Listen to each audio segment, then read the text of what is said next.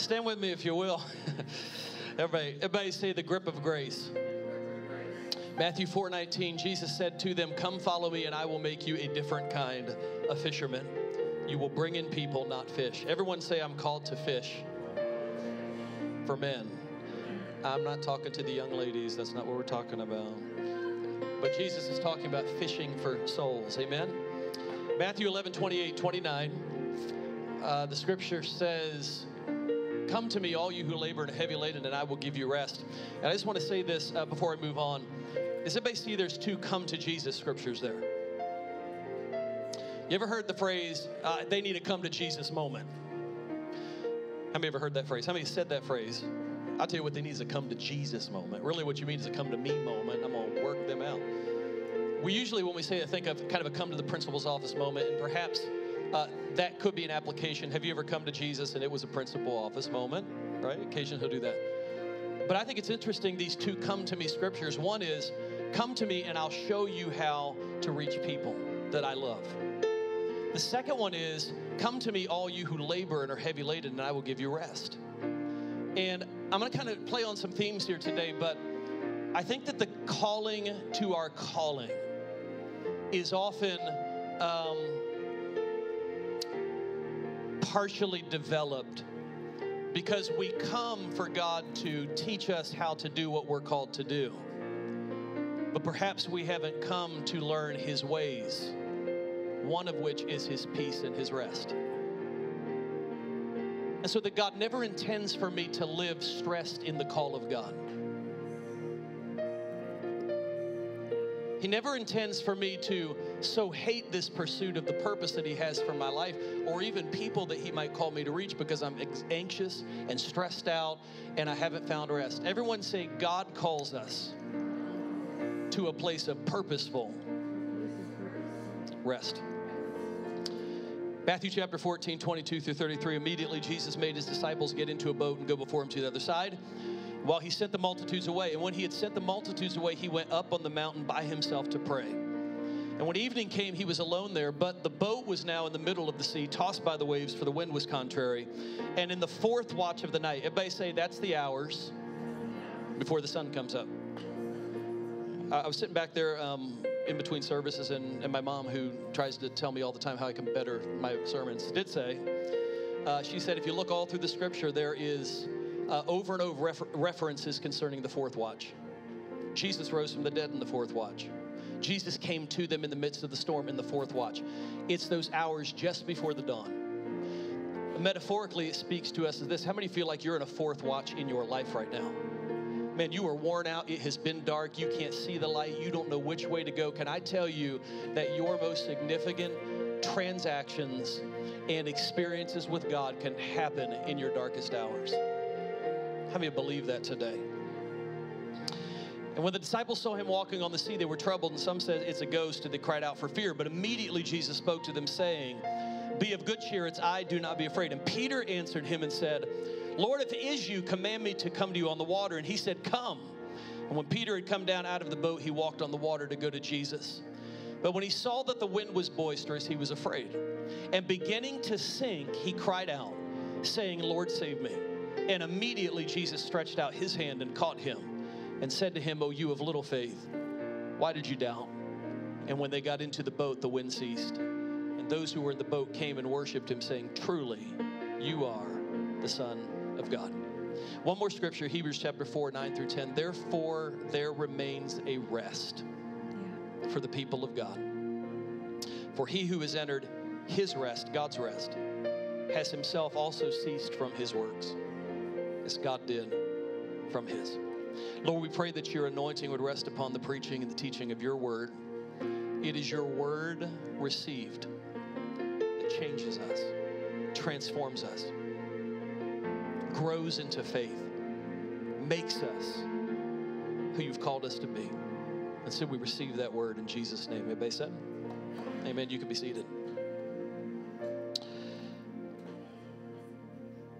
You ever won an ugly sweater contest and you weren't even trying to be in the contest? I haven't. I was just wondering if anyone else It's wardrobe struggles. Anyways, I write down a few thoughts, and I really have no intention of just preaching a message here. I just want to kind of share out of my heart today.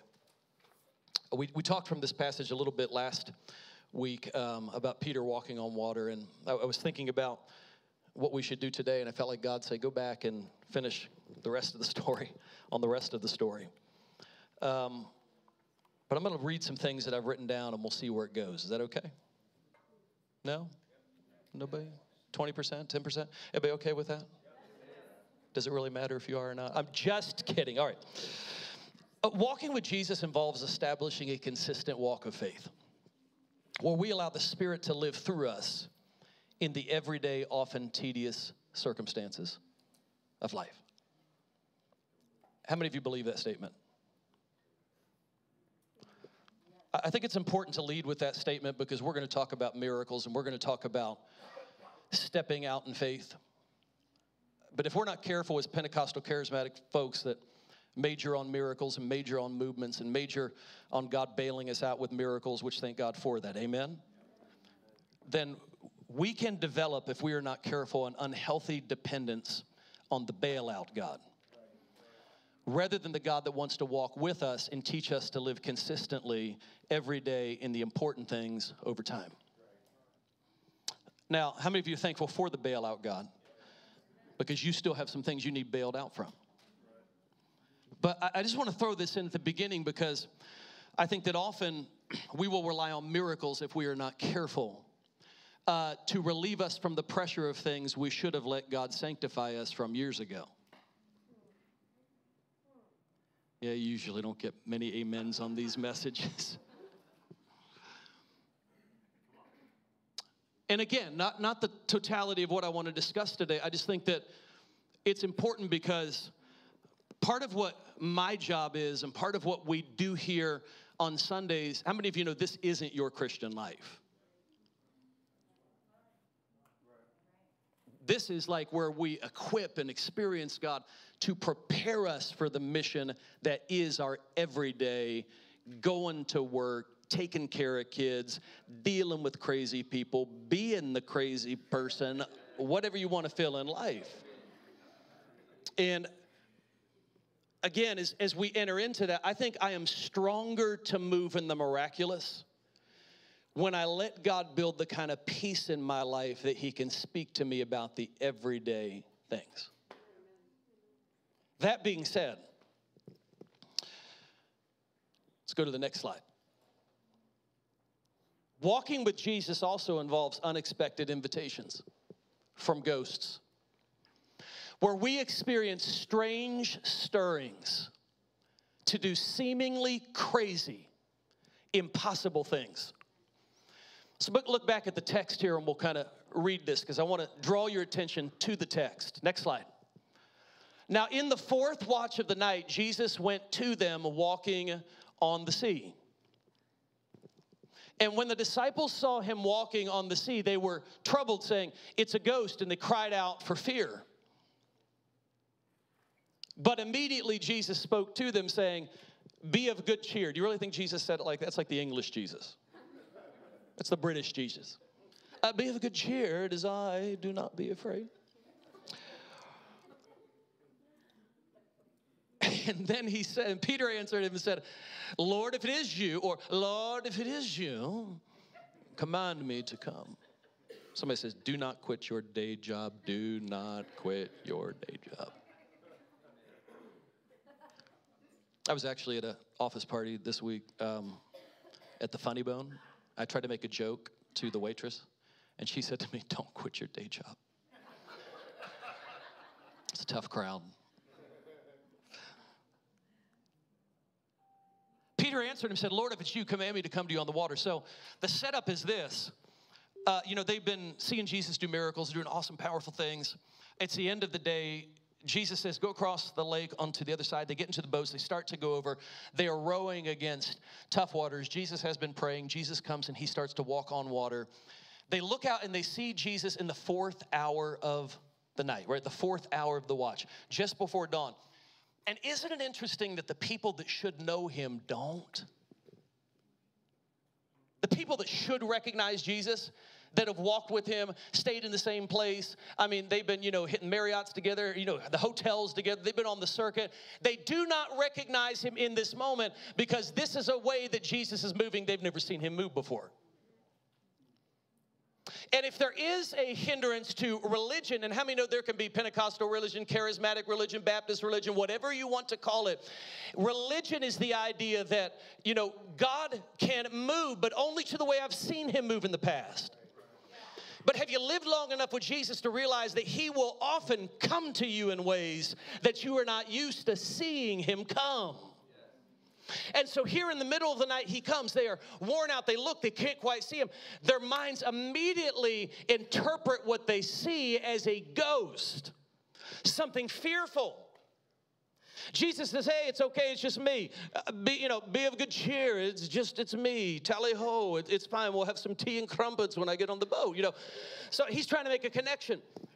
In the middle of this, one guy gets this breakthrough, Peter. Right? Peter looks up and he says, all right, so I kind of believe that. How many of you find your favorite scripture is, I believe, help my unbelief? I mean, isn't that true? Most believers are in a condition. Listen, I kind of believe that, Jesus. I'm not sure about this, Jesus. That's where most of us live. See, I want to talk to people today that are ready to put Instagram spirituality aside. Because if we are not careful, our social media society has stressed, and I'm not, listen, he's going to preach on Instagram. He's going to preach it. We should no, keep your Instagrams. I'm talking about the mentality. I mean, my MySpace is doing personally very well. I invite you to.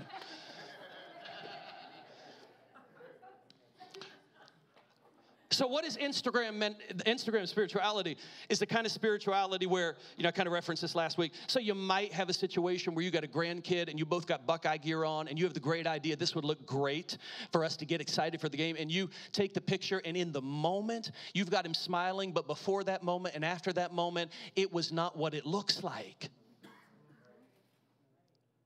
Because you know what goes on before the picture. Put it up, we got 5 seconds. Take it, take a few. Smile, laugh, do something. And you get that one moment, but after the fact, he's screaming, yelling. He's not saying go Bucks. He's saying, let me down, Papa.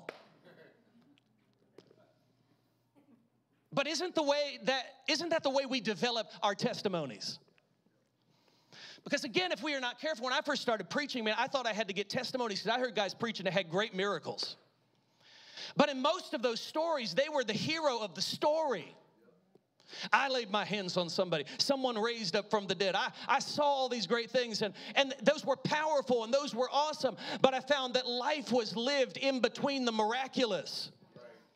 And that sometimes I would pray for someone, and there would be a miracle only to find out that they died later. Or sickness came back. And early on, I kind of labored on this idea that if we are to have an image before others, it has to be a perfect image. I found out that God wants to give us the kind of authentic Christianity where we can learn to find him in the midst of the successes, but also the failures. Oh, we're going to talk today. Peter looks up and he says, Jesus, if that is you, command me to come to you on the water. Kind of a strange thing to say, isn't it? Would that be the way that you would vet to see whether this is God or an actual ghost from a haunted house on the water in front of you? I'm not sure what that is. If it's you, Jesus, then tell me to walk on the water. Are you kidding me? I would want to sit back in the boat and say, hey, light up the sky, write your name in the sky, let angels appear. Let me say, yes, this is actually Jesus. He says, let me know by your word. And I don't want to preach this, but I want to give this to you by way of introduction. I'm just going to say, I throw this out. We vet the integrity of our stirrings, no matter how strong, by asking God to put a word on it. I can't tell you how many times in my life that I have messed up because I had a stirring, but I had not yet received a word.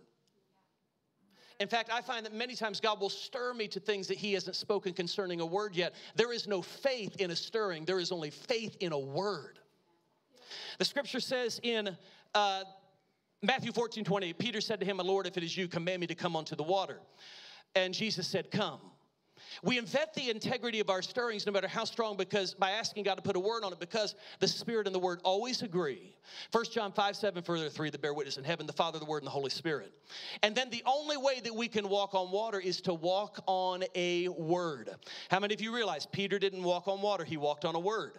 Hebrews chapter 11, verse 3, by faith we understand the worlds were framed by the word of God. Everything that we see was created by a word. God in the beginning had faith in his word, spoke that word, and it created things supernaturally. And then Romans 10:17, so then faith comes by, not by stirrings, but by hearing, and hearing by the word of God, which is why Peter said, if this is really you, speak to me, because I will know that it is you, because your word does something on the inside of my spirit that the word of a friend or a spouse or a spirit will never do. His word will create a faith. So Peter said this, if it's you, talk to me. We vet the stirrings of God by asking for a word.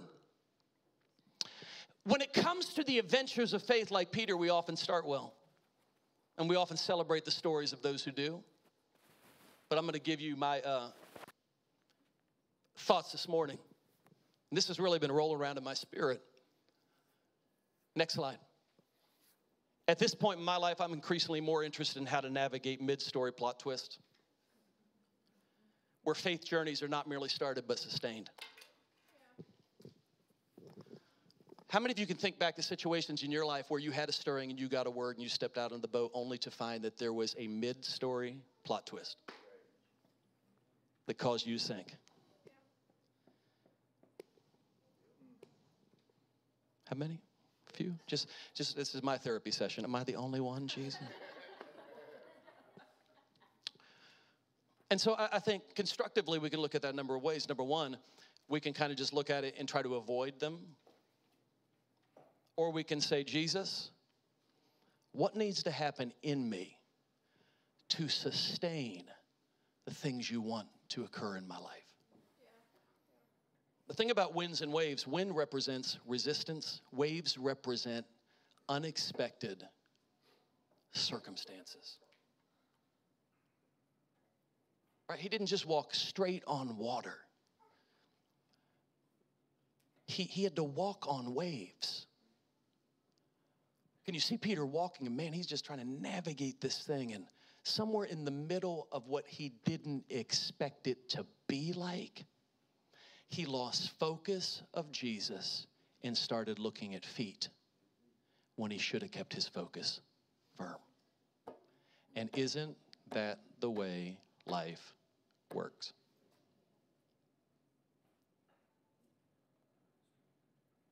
How many of you love starting things? How many not so sure about finishing things? Unless they're Oreos. Or Chipotle. Or hamburgers. Or French fries. You can tell he's been fasting. All you do when you fast is think about what you're going to eat after the fast.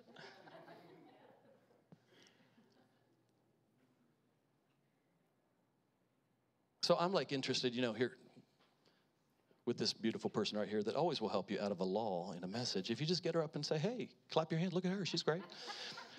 So we got 25 years in? 26 years ago, we met at the Applebee's. And we started well. You always have hits and bumps and bruises. We'll have some hits and bumps and bruises. You know why? Because waves are unpredictable. See, the concept of marriage is awesome. But when you step out of the boat into it, not for me, for her. You follow what I'm saying? She says, very smart, very smart. Haven't you found that waves, some are high, some are low? And what happens often is we have a faith to start, but we're not sure what to do when we sink. And I want to talk to you about sinking today. Because I think we've heard 1,000 messages on how to get out of the boat. We're just not quite sure how to get back there. Y'all ready? Somebody say amen. Not the greatest title I've ever came up with, but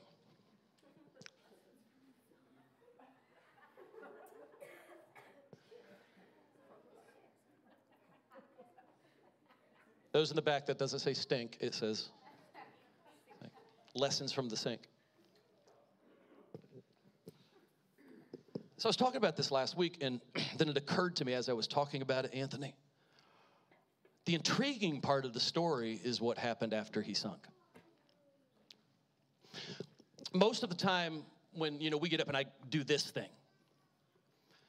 One is we are, where my glasses go? One is we are so concerned often about what y'all think that it can interfere with what God wants to say. And I vowed I will never do that.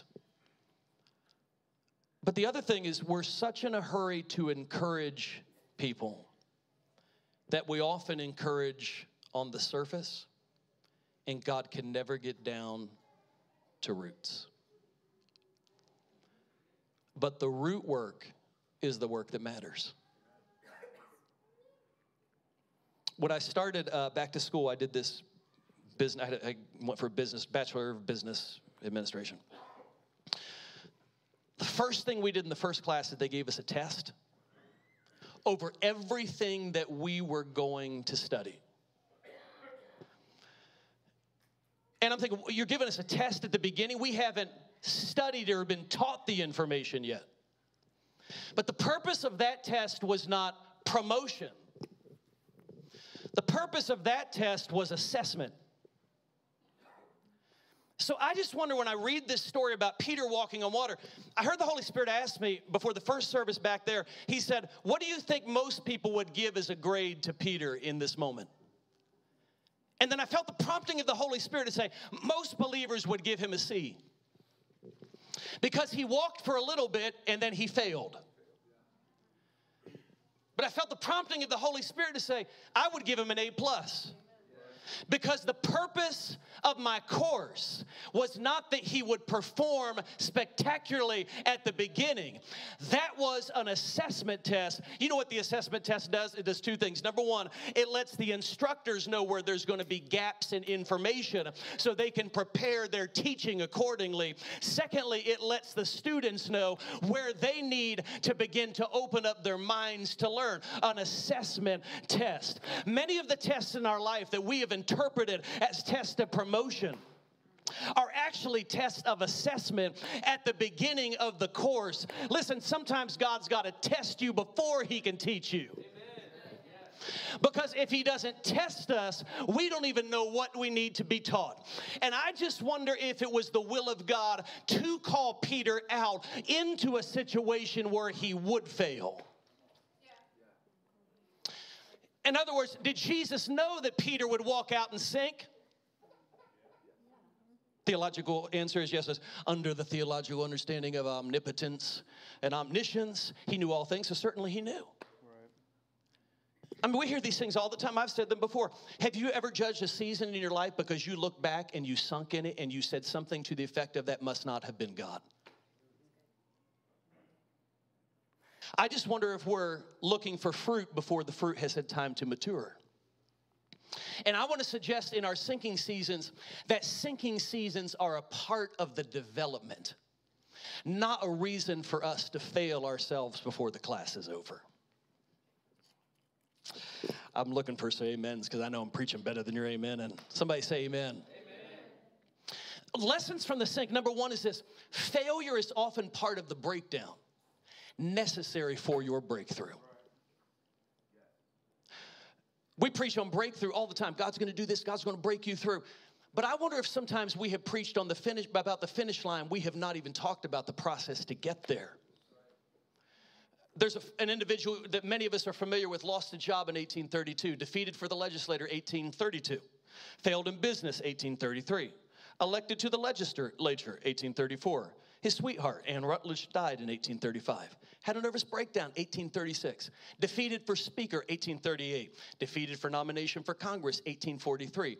Elected to Congress, 1846. Lost renomination, 1848. Rejected for land officer, 1849. Defeated for the Senate, 1854. Defeated for nomination for vice president, 1856. And again defeated for the Senate, 1858. And everyone in this room knows who he is. Next slide. Abraham Lincoln, President of the United States, 1860. My point is this. If you were to judge the path of his life by what he had sunk in, every single one of us would have said he has no business in politics, because every time he stepped out, he began to sink. Could it be rather that his sinking was necessary to form the kind of character that was bigger than just a senator or a congressman? It was bigger than that. It was to prepare not just a president, but one of the most transformational figures in the history of America that, listen, would not just need to know how to be successful, but how to rise out of failures and deal with areas that they sunk in.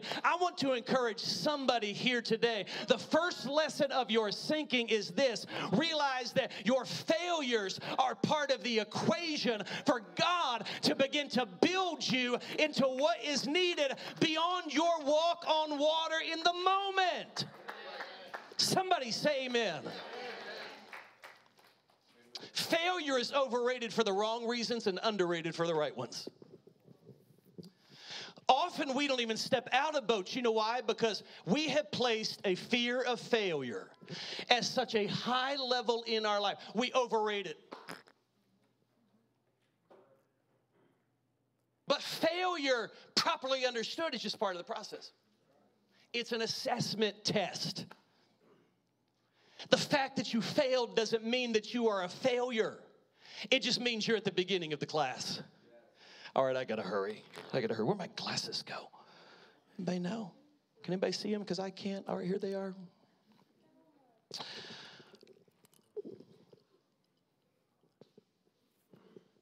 See, because I'm going to tell you all this. I am an expert at home renovation. Y'all didn't know that about me. I have lots of training. I do 2 or 3 hours a day sometimes on HGTV. I understand the process. If you question, my abilities, I'm going to say 2 words to you, Chip and Joanna. That's how I work. But if you ever watch their show, what you find is they'll show you this horrible home nobody wants to live in. And then they will get you to the final product, right? And everybody's like thinking at that time, we got to change our kitchen. We got the wrong flooring, right? That's what we do. But do you know, the process of restoration begins with a demo. And I think many times we're saying, God, I want to get to where you're calling me to be, but we don't let him demo us. We'd like for him to come and put new flooring on top of the old flooring. We'd like for him to fix the things that are there. But can I tell you, many times before I can get a breakthrough, there's got to be a breakdown. God's got to lift off the old ways of thinking. He's got to deal with the things in my life, old anxieties, old worries, old bitterness, whatever it is that is killing us. Many times God will allow us to sink to do what? Cause to come to the surface very rapidly, the very thing that is keeping us out of what God has next. But I don't know about you, I've just determined, God, come and demo me before I get into this season, because I'm not looking to take an old me into a new season or old baggage into a new place. I'm saying, God, come and let there be a breakdown. Let there be a breaking off of everything in my inner man that's not right, so I can enter with a breakthrough power and spirit in this next season, so God can have his way. Somebody give God praise if you believe it. Come on, use the example again. Listen, I found early on that the best way for us to move forward in this marriage is for me to take the posture, God, don't fix her, fix me. And Brent would probably say the same thing. The best way to fix a marriage, fix him, don't fix me. No, I'm just kidding. She'd say, fix me. Do you follow what I'm saying? We undervalue the process of Holy Spirit conviction and repentance. Because we are so addicted often to the miracles that we bypass the greatest miracle, which is God actually working the heart of Jesus into me. Man, I don't want a revival where we've got hundreds and thousands of miracles, but I don't know how to find peace in my heart at home. It doesn't mean anything if the anointing is strong in a room, but I'm struck in fear and living in secret sins that are not broken in my life. Does anybody hear what I'm talking about today?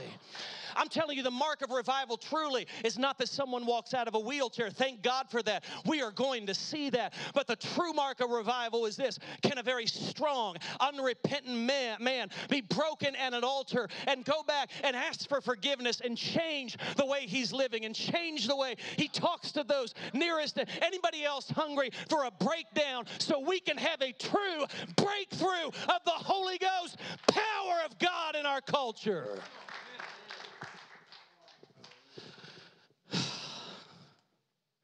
Why the sinking? Because Peter's faith is a mixture.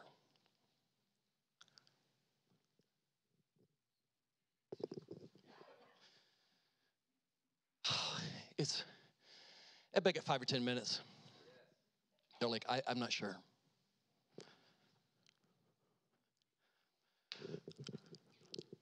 Why do I believe his faith's a mixture, Jim? Because he only walked a little bit. And Jesus said, where's your faith? I think Peter's faith to walk on water is a little bit of God, and it's a little bit of Peter.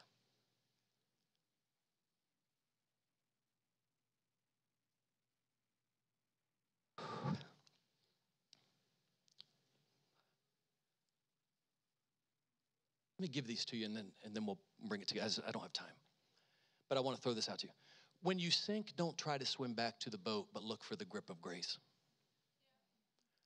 Many of us miss the moment in a sinking season because we fail to discern, number one, that it's God trying to work something of dependence in me. And because we don't realize what he's doing, we are so ashamed of the failure that we try to swim back to the boat. But Peter didn't swim back. He looked for a grip of grace. The Bible says he cried out, Lord, save me. And Jesus grabbed his hand. Number 3, ghost moments awaken our faith to walk, but it is sinking moments that deepen our faith to rest. Peter was called out to walk to Jesus. But when he failed, there was an invitation to rest in Jesus. Which is why when Peter left the boat, he walked to Jesus. But after the sinking, he walked with Jesus. Anybody notice that in the text? If you call me out there, I'll come. Jesus said, come. He walks to Jesus and sinks. Jesus grabs him, and now, after the sinking, he's not walking to Jesus anymore. He's walking with Jesus. Again, could it be that our sinking, our perceived failures in the moment, are actually the most critical part of the equation for what God has called us to do next? Peter would never walk on water again. Literally. But he will walk on water hundreds of times figuratively. Where God will stretch him in the interest of the expansion of his kingdom for people to once again walk out on things others have sunk in. And I wonder if in this moment, Anthony, what Jesus is doing, school's in session. You know, none of us go to college just to go to college. College prepares you for the career afterwards. This was a course in session that wasn't about the water. It was about the mission he would fulfill after the moment. And I believe what he's teaching him is this. You can have a faith to walk to me, but I want to give you something greater than a faith to walk to me. I want you to know that you can find me when you are grasping for air wherever you are in life. I want you to know that even if you do sink, it doesn't mean that you didn't hear my voice when you left the boat. All it means is you got in over your head, but I am there to give you the greatest gift that I could ever give to anyone, once again, to pull you up with the grip of grace. And when God ever pulls you up out of a season of sinking, here's the greatest blessing. He never says, go back to the boat and walk to me again. Jesus says, why don't you hold on to my hand and let me walk with you back to the boat? Somebody say amen. Anybody else? Listen, I don't know if anybody else is getting anything out of this today, but I was going to preach myself happy if I have to know this, that listen, there are no wasted seasons in my life. We tend to look back at the seasons in our life that were struggles, and we want to lock them away in the corridors of our mind. We hope no one ever finds out about that season or that failure, because it doesn't look good in the calculus of our Instagram spirituality, where we only want to put the best things forward. We don't even want to look at them ourselves. We want to somehow call those wasted seasons and wasted years. But can I tell you, when you come to Jesus, not only does he restore the years, he will redeem the time. He has the ability to go back and say, I know you thought that sinking season was just a wasted time in your life, but that's the time when you found something in your compassion that you never would have learned had you not stepped out of the boat, had you not failed there. I know you look back and you think that disqualifies you from ever becoming what I've called you to be, but in fact, that's the very thing that qualifies you to step out now and move with power, because not only do you understand what it is to step out and walk to God, you found what it is in the midst of your lowest moments to reach up and say, God, save me again and again and again and again. And now you're not just walking to me, you're walking with me wherever I want you to go. There's a greater power on your life because you found the grip of grace. I want faith to walk, but I want a faith to rest. I have found the strongest people of faith that I ever meet in my life are sometimes, I was going to say this, the greatest sinners. We are all the greatest sinners. It's just the ones that recognized what they got saved from.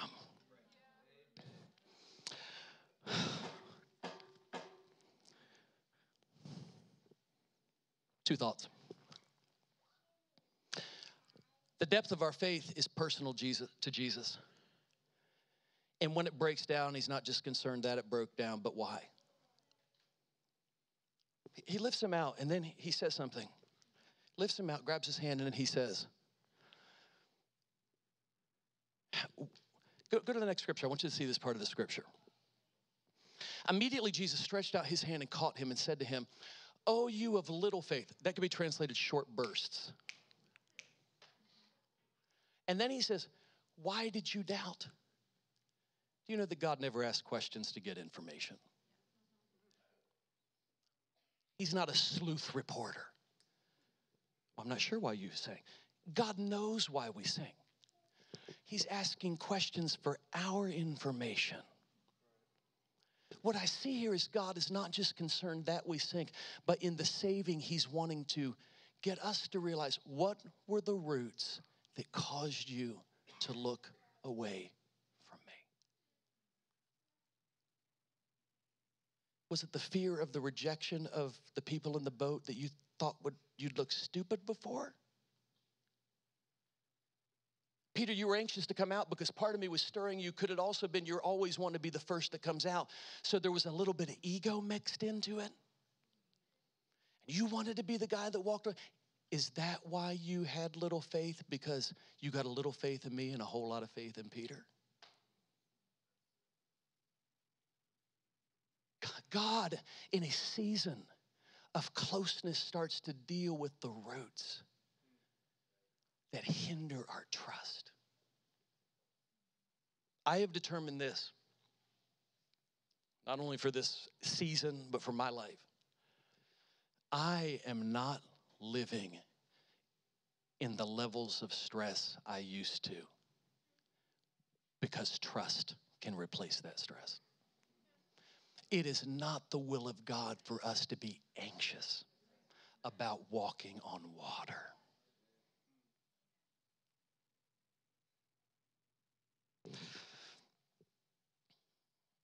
When I walk with Jesus after sinking, he will always lead me back to the boat.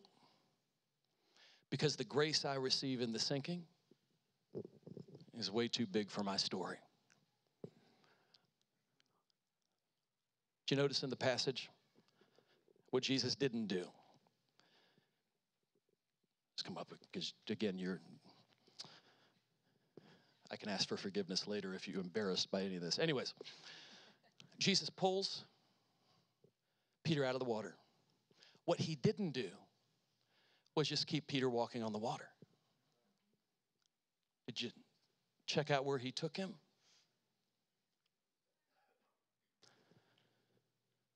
Back to the boat. Because the reason why God will allow the sinking and work the restoration is to show us a grace that is bigger than us. Peter will have a cycle in his ministry of walking on water and sinking.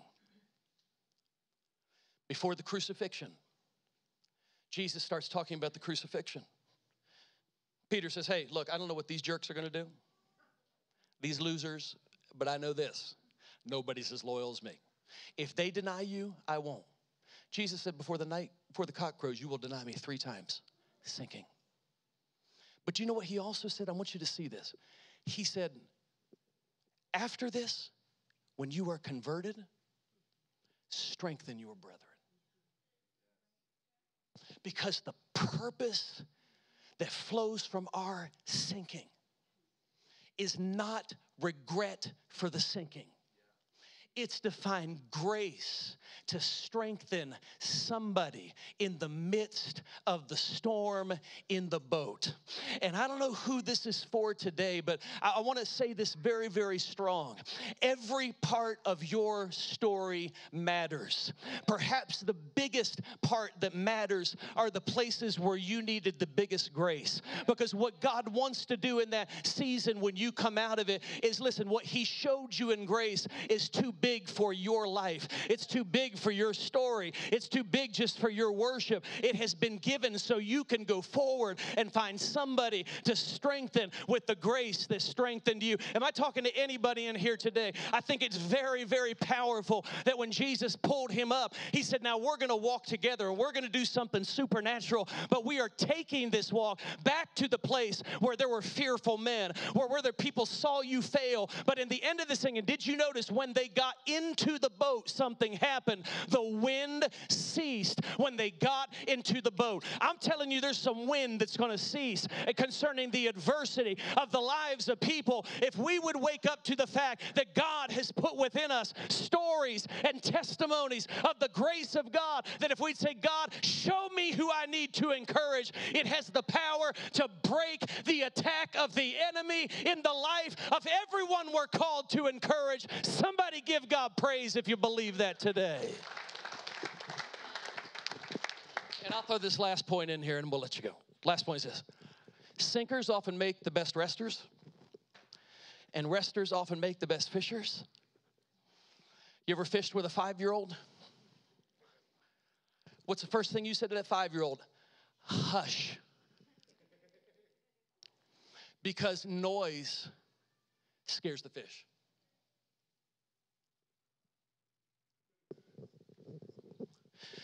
I wonder if we're scaring the fish. No, seriously, I wonder if we are scaring the fish. Because we are so restless. We are so anxious. We are so fearful that there's a noise that is coming. And I'm just going to preach this prophetically, and I know I'm right at the end, but I'm going to say the body of Christ in America is most powerful when we are not fighting out of the flesh, but when we are finding a place of God in the Spirit, where we're walking out of our weakness, we're walking in deliverance, we're finding that place in God to where there is a true peace of God that the fish are drawn drawn to. You want to see a generation come to God? Let's find the peace of God. Let's let God uproot the things within us that are taking our joy, taking our sleep, coming and cutting the axe at our mission, because resters in God make the best fishers every time. How many believe that today? Come on, somebody give God praise if you believe that. I said, let me put the word on it. We'll let you go. All right, watch this, watch this. Matthew 4:19. Jesus said to them, come follow me and I will make you what? Not just fishermen, a different kind of fishers. But he followed up that come to me with what? The next one. Come to me, all you who labor and are heavy laden, and I will give you. I wonder if this whole idea of rest is so important because it is greater than our peace of mind. I think it could be the key to breaking open a generation. Because, man, when I'm at rest, I hear the voice of God. And I find him in the midst of the sinking. I didn't make anything out of this today. Let's stand with me if you will. Stand with me if you will. Thank you, Lord. Thank you, Lord.